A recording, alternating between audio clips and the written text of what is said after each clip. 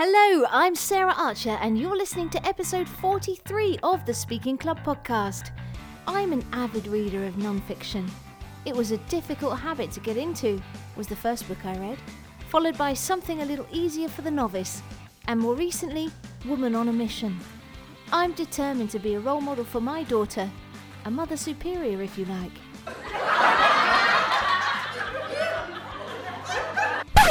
Canned laughter? Really? Yes, really. Welcome to the Speaking Club podcast, because making them laugh is the secret sauce to your speaking, pitching, and business success. And now your host, Sarah Archer. Hey, welcome to the show. This month, as you know, has a productivity theme. And in this episode, I wanted to share with you some of the books I've discovered over the years that have helped me grow as a person, improve my craft, and achieve more, in the hope that you might find some of them useful too. Okay, let's go. Now, some of you might know that I started out on my speaking journey at 22. I was working abroad for a tech company in Germany, and somehow I managed to get myself elected to be chair of the company Works Council, which is kind of like a union but with less power. Now, lots of people were skeptical about whether I could do the job. And I had a big test coming up in the form of a speech that I had to give to the whole company at an annual meeting where I had to respond to the leadership team. Now, I really wanted to do a good job to engage the audience and make an impact. But the thing was, at that time, at 22, I'd never done any public speaking or presentations before. And secretly, I was quite worried that actually the skeptics might be right. Now, at this time, quite a while ago, the internet had only recently been born and TED Talks were years away. So I had very few points of reference. What I did was get myself some books, and I thought they would help me put the speech together. And amongst them were two books that I still have and refer to today. The first one is You Are the Message by a chap called Roger Ailes, and the second one is My Lords, Ladies and Gentlemen, compiled by Phyllis Schindler. Now, the first book, You Are the Message, by Mr. Roger Ailes, who was himself a bit of a controversial figure. He was known for building Fox News into the media giant it is today, and then leaving in disgrace over sexual harassment allegations in 2016. Now, it's very, very likely that he and I would not have seen eye to eye on many things, but You Are the Message is a gem of a book. It's got fantastic stories, anecdotes, and great teaching points from his time as a broadcaster and media coach to presidents and celebrities. And he the purpose of the book is that he wants to show you why you need to drop the mask and take into account your whole being to communicate fully. Here's a quote from the book to illustrate. The words themselves are meaningless unless the rest of you is in synchronization. The total you affects how others feel about you and respond to you. If you're uncomfortable with who you are, it will make others uncomfortable too. But if you can identify and use your good qualities as a person, others will want to be with you and cooperate with you. And one of the stories that's in the book that sticks out for me is when the legendary Bob Hope taught Roger Ailes a lesson about speaking up and asking for what you want. I really love this book, and I still pick up great things from it today to help me with my speaking and communications. And I think it was ahead of its time. It was written in 1988, but it was all the way back then was talking about the theme of authenticity in your communication, which is incredibly popular today. And it forms the heart of the message of the book, which is summed up in the epilogue. Remember, we're all human and vulnerable. Show that side of yourself to others, and they'll be more sympathetic to you. Now, the other of those two books that I discovered when I was putting that speech together was a compilation of the best and funniest after-dinner stories from the famous. And it was discovering this book at age 22 that started me on the journey to what I do today. As I read through the funny stories in that book, I realised that many of them had an underlying message or moral, and because they were presented as a funny story, it resonated with me, and I found I could remember it really easily. So aside from being a great read, this book shows you how you can pack a lot into a few words. And although today I teach people to find their own stories where possible, it's fab for studying the structure of a funny story and for getting a bit more insight into the celebrities and politicians who told them. Because at the time I thought, well, if these funny stories work for those accomplished people, then why wouldn't they work for me? And I decided to pick a couple of those stories from that book that I could link to my key points for this big company speech. And I also thought that, where they were confrontational, because they were funny stories, it might make those bits easier to swallow. So the day of the speech came, and I was so nervous. I'd spent most of the morning in the toilet, but I knew I'd prepared, and I was curious to see how people would react to the funny stories. I was excited to tell them. And here's one of the stories I told that day from this book, my lords, ladies and gentlemen, and this one was from W.B. Fraser. The very wealthy chairman of a large company visited his men on site whilst they were constructing a bridge. One well-known worker passed the chairman on the half-built structure, and the chairman noticed the sole of his shoe was loose to the extent that it had become unstuck and was flapping as the man walked. The chairman called over, "Angus, have you not got any decent walking shoes? You'll be having a serious accident with those." "Well, sir," came the reply, "I have no money until payday at the end of the month." The chairman took a big wad of £5 notes out of his pocket, took off the elastic band, and handed it to Angus, saying, "Put this around your shoe. It should make it safer." Now, I'm chuffed to say that although my speech that day was far, far from perfect, the funny stories I used all landed, and they did enough to convince my colleagues that maybe I could do the job, and I would definitely try and get the management to give us more than elastic bands. Now, the next book I wanted to share with you is called Comedy Writing Secrets, and it's from a chap called Melvin Helitzer.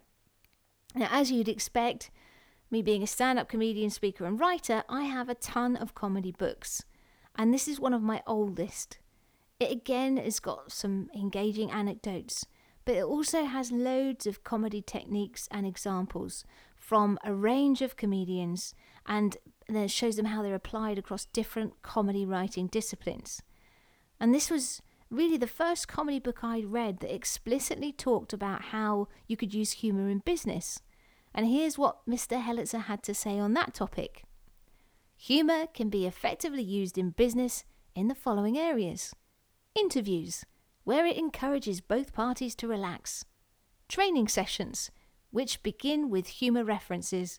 Sales meetings, because attention starts to wane after 5 minutes. Bulletin board signs, which boost employee morale. Interdepartmental memos, where humour gets them read first. And compliment letters and sales letters. And in this section, he included an example of a humorous bulletin board sign. In order to continue to produce the highest quality work possible, all company executives will be trained in our new special high-intensity training, SHIT, program. We will be giving our executives more SHIT than any other company in this area.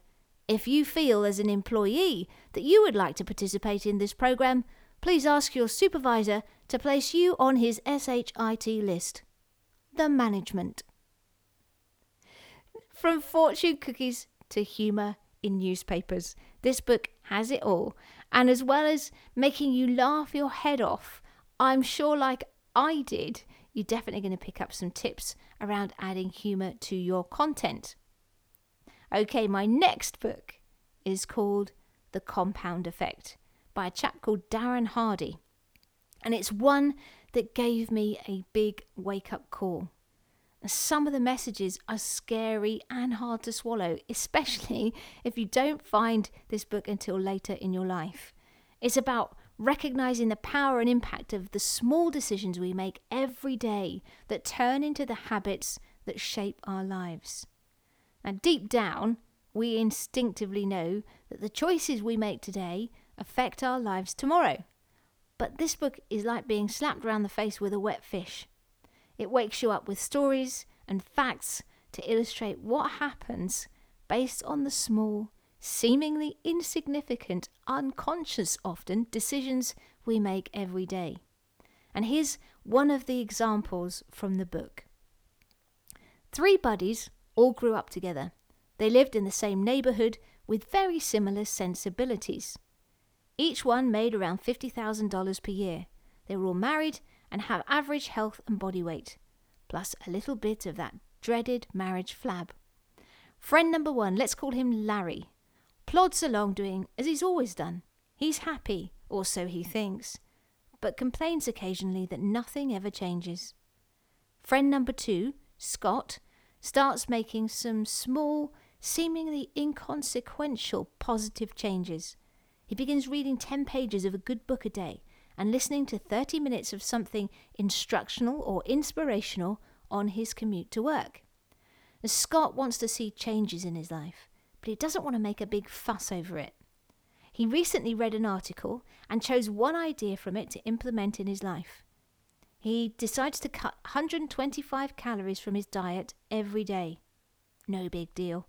Maybe a cup of cereal less, or switching from a can of soda to water, or from mayo to mustard on his sandwich.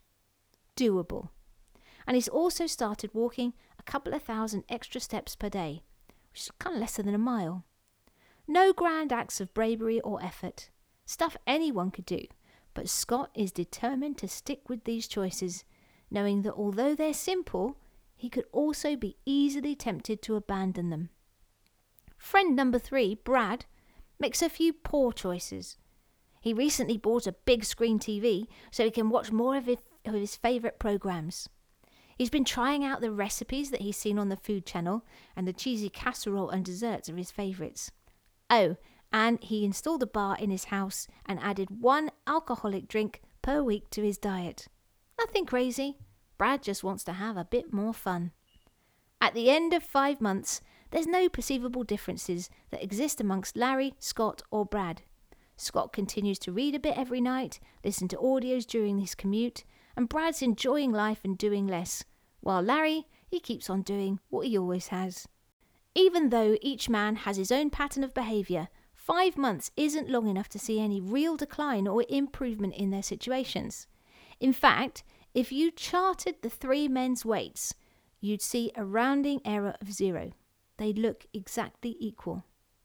But at the end of the 10 months, we still can't see any noticeable changes in any of their lives.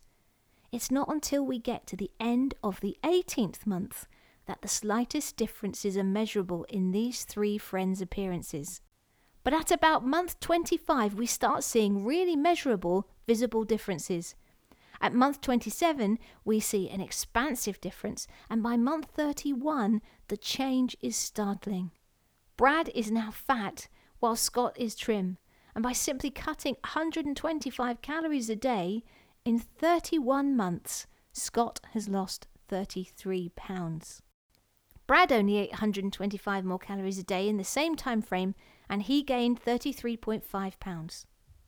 But now he weighs 67 pounds more than Scott. But the differences don't end there. After investing 1,000 hours in reading books and listening to audios and putting the knowledge into practice, he's earned a promotion and a raise. And best of all, for Scott, his marriage is thriving. Brad, on the other hand, is unhappy at work, and his marriage is on the rocks. And Larry? He's pretty much where he was 2.5 years ago. He's just a little bit more bitter about it. The phenomenal power of the compound effect is that simple. The difference between people who employ the compound effect for their benefit compared to their peers who allow the same effect to work against them is almost inconceivable, yet it looks miraculous, like magic or quantum leaps. After 31 months, the person who uses the positive nature of the compound effect appears to be an overnight success. In reality, his or her profound success was the result of small, smart choices completed consistently over time. What Darren says makes absolute sense, but it's hard to hear, because when we decide we want to change in our lives, we want it to happen tomorrow and with little pain or effort. But things don't work that way. It takes the right motivation to make the right decisions and repeat them over time to see the changes take effect. If you want more speaking gigs, make a commitment to making a call or new contact each day. If you want to become a better speaker, commit to working on it consistently. If you want to write better content, make a goal, create a plan of how you're going to get there, and work the plan every day.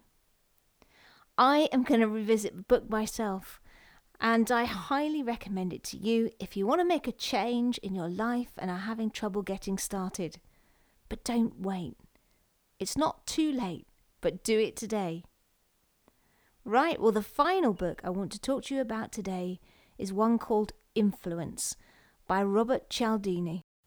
Professor Cialdini is a psychologist who started this book because he wanted to give himself and others the tools to avoid being manipulated by salespeople who used what he calls the weapons of influence. But what he actually managed to do was show exactly the levers to pull if you wanted to influence people, whether you're having good intentions or bad. Okay, so he identified a number of regular, blindly mechanical patterns of actions, which he called fixed action patterns, that we as human beings follow. And most of these pre-programmed tapes that we have sort of running in the background were created to protect us. But the triggers can be used to get us to play them at the wrong times. I absolutely love this book.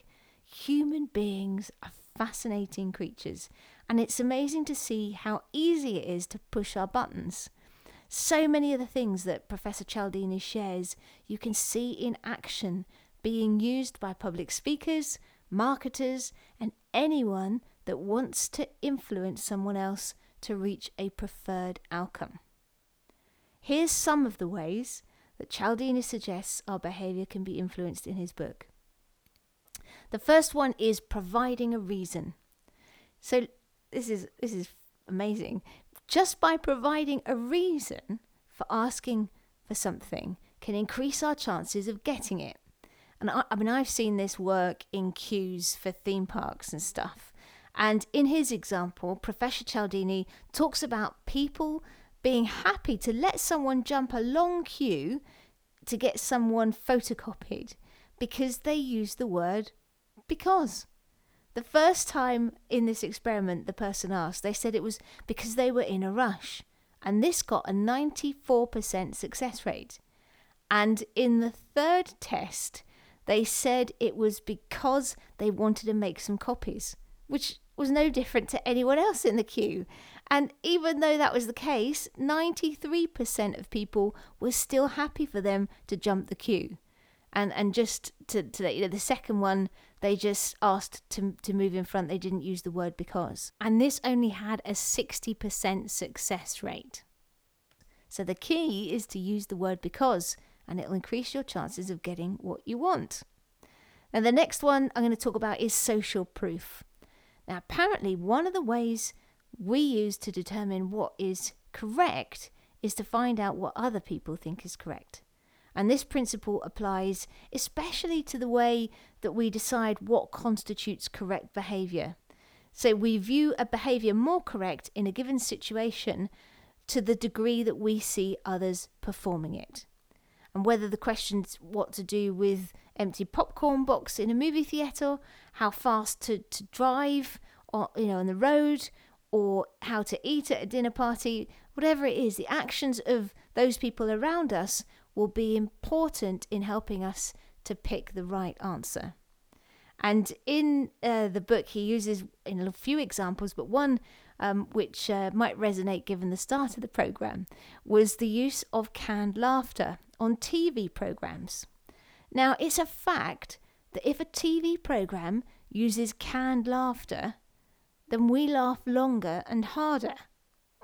I know, it's a big surprise because when asked, most of us say we hate it And it is false and fake, and it's just horrible. But the bottom line is that it plays to this social proof thing, because if we see others doing something, we're more likely to do it. And that canned laughter has an influence on us. It's pushing that pre-programmed button and running that tape. That's why it's so important to use testimonials and case studies, and because they're so powerful and persuasive in our talks and our marketing, because of this social proof thing. Now, the last weapon of influence that I want to talk to you about is the power of commitment and consistency. And this is fascinating. It seems that we've got like this nearly obsessive desire to be and to appear consistent with what we've already done. Once we've made a choice or taken a stand, we will encounter personal and interpersonal pressures to behave consistently with that commitment. And those pressures will cause us to respond in ways that will justify our earlier decision, even if they don't make sense. And this almost always comes down to us not wanting to lose face, because consistency is highly valued as a trait in our culture. Well, the most disturbing example of how this is used against us in the book was an example that he gave of toy manufacturers who want to keep sales high over Christmas, but also reduce the slump that they have in January. And so to do this, they exploit our desire to be consistent. Here's the excerpt from the book where Professor Cialdini himself gets caught out by this one. It was January, and I was in the town's largest toy store. After purchasing all too many gifts there for my son a month before, I had sworn not to enter that place or anything like it for a long, long time. Yet there I was, not only in the diabolical place, but also in the process of buying my son another expensive toy, a big electric road race set. In front of the road race display, I happened to meet a former neighbour who was buying his son the same toy. The odd thing was that we almost never saw each other anymore. In fact, the last time was a year earlier in that same store where we were both buying our sons an expensive post-Christmas gift. That time, a robot that walked, talked, and laid waste. And we laughed about our strange pattern of seeing each other only once a year at the same time, in the same place, while doing the same thing. Later that day, I mentioned the coincidence to a friend who, it turned out, had once worked in the toy business. "No coincidence," he said knowingly. "What do you mean, no coincidence?" "Look," he said, "let me ask you a couple of questions about the road race set you bought this year. First, did you promise your son that he'd get one for Christmas?" "Well, yes, I did. Christopher had seen a bunch of ads for them on the Saturday morning cartoon shows and said that's what he wanted for Christmas. I saw a couple of the ads myself and it looked fun, so I said okay. Strike one," he announced. "Now for my second question. When you went to buy one, did you find all the stores sold out?" "That's right, I did. The stores said they'd ordered some, but didn't know when they'd get any more in. So I had to buy Christopher some other toys to make up for the road race set." "But how did you know?" "Strike two," he said. "Just let me ask one more question," he said. "Didn't the same sort of thing happen the year before with the robot toy?" "Wait a minute, you're right. That's just what happened. This is incredible. How did you know?" "No psychic powers. I just happen to know how several of the big toy companies jack up their January and February sales. They start prior to Christmas with attractive TV ads for certain special toys. The kids naturally want what they see and extract Christmas promises for these items from their parents. Now, here's where the genius of the company's plan comes in. They undersupply the stores with the toys they've gotten the parents to promise. Most parents find those things sold out and are forced to substitute other toys of equal value. The toy manufacturers, of course, make a point of supplying the stores with plenty of these substitutes. Then, after Christmas, the companies start running the ads again for the other special toys. That juices up the kids to want the toys more than ever. They go running to their parents, whining, "You promised! You promised!" And the adults go trudging off to the store to live up dutifully to their words. Where, I said, beginning to seethe now, they meet other parents they haven't seen for a year falling for the same trick. Right? Right. Where are you going? I'm going to take that road race set right back to the store. I was so angry I nearly shouted. Wait. Think for a minute first, he said. Why did you buy it this morning? Because I didn't want to let Christopher down, and because I wanted to teach him that promises are to be lived up to. Well, has any of that changed? Look, if you take his toy away now, he won't understand why. He'll just know that his father broke a promise to him. Is that what you want? No, I said, sighing. I guess not. So you're telling me that they doubled their profit on me for the past 2 years, and I never even knew it. And now that I do, I'm still trapped by my own words. So what you're really telling me is, strike 3, he nodded, and you're out. I was shocked by that. That is a classic, and I'm pretty sure it's happened to me as a parent in the past too. Probably you as well. Now, there are loads more examples in Robert Cialdini's book of how our programs are triggered, and it's good to be aware of what's going on when these weapons are deployed. Okay, well, that's my 5 books. I hope, maybe they've made you think or chuckle a bit. So there was You Are the Message by Roger Ailes. Then My Lords, Ladies and Gentlemen by Phyllis Schindler. Then we had the Comedy Writing Secrets by Melvin Helitzer. The Compound Effect by Darren Hardy. And Influence by Robert Cialdini. So each of those books has had an impact on my life, and maybe you'll find them of benefit too. I know I'm always looking for a good book to read on holiday or while travelling, so I feel like I'm broadening my mind as well as broadening my horizons. I've put links in the show notes to each of those books, and these are affiliate links just to make you aware, which means that if you use them, I will get a tiny commission, but it won't affect your payment. Well, all that's left for me to say this week again is thank you so much for listening. It really makes me chuffed to be able to do this show and hopefully provide you with some value, and every listener means the world to me. And if you are enjoying the show, please go ahead and subscribe. And if you could take a couple of moments to leave a review wherever you're listening, that would be brilliant. Well, that's it. Have a great week. Speak to you next time. And don't forget, in the meantime, to grab your life by the nuts and get cracking.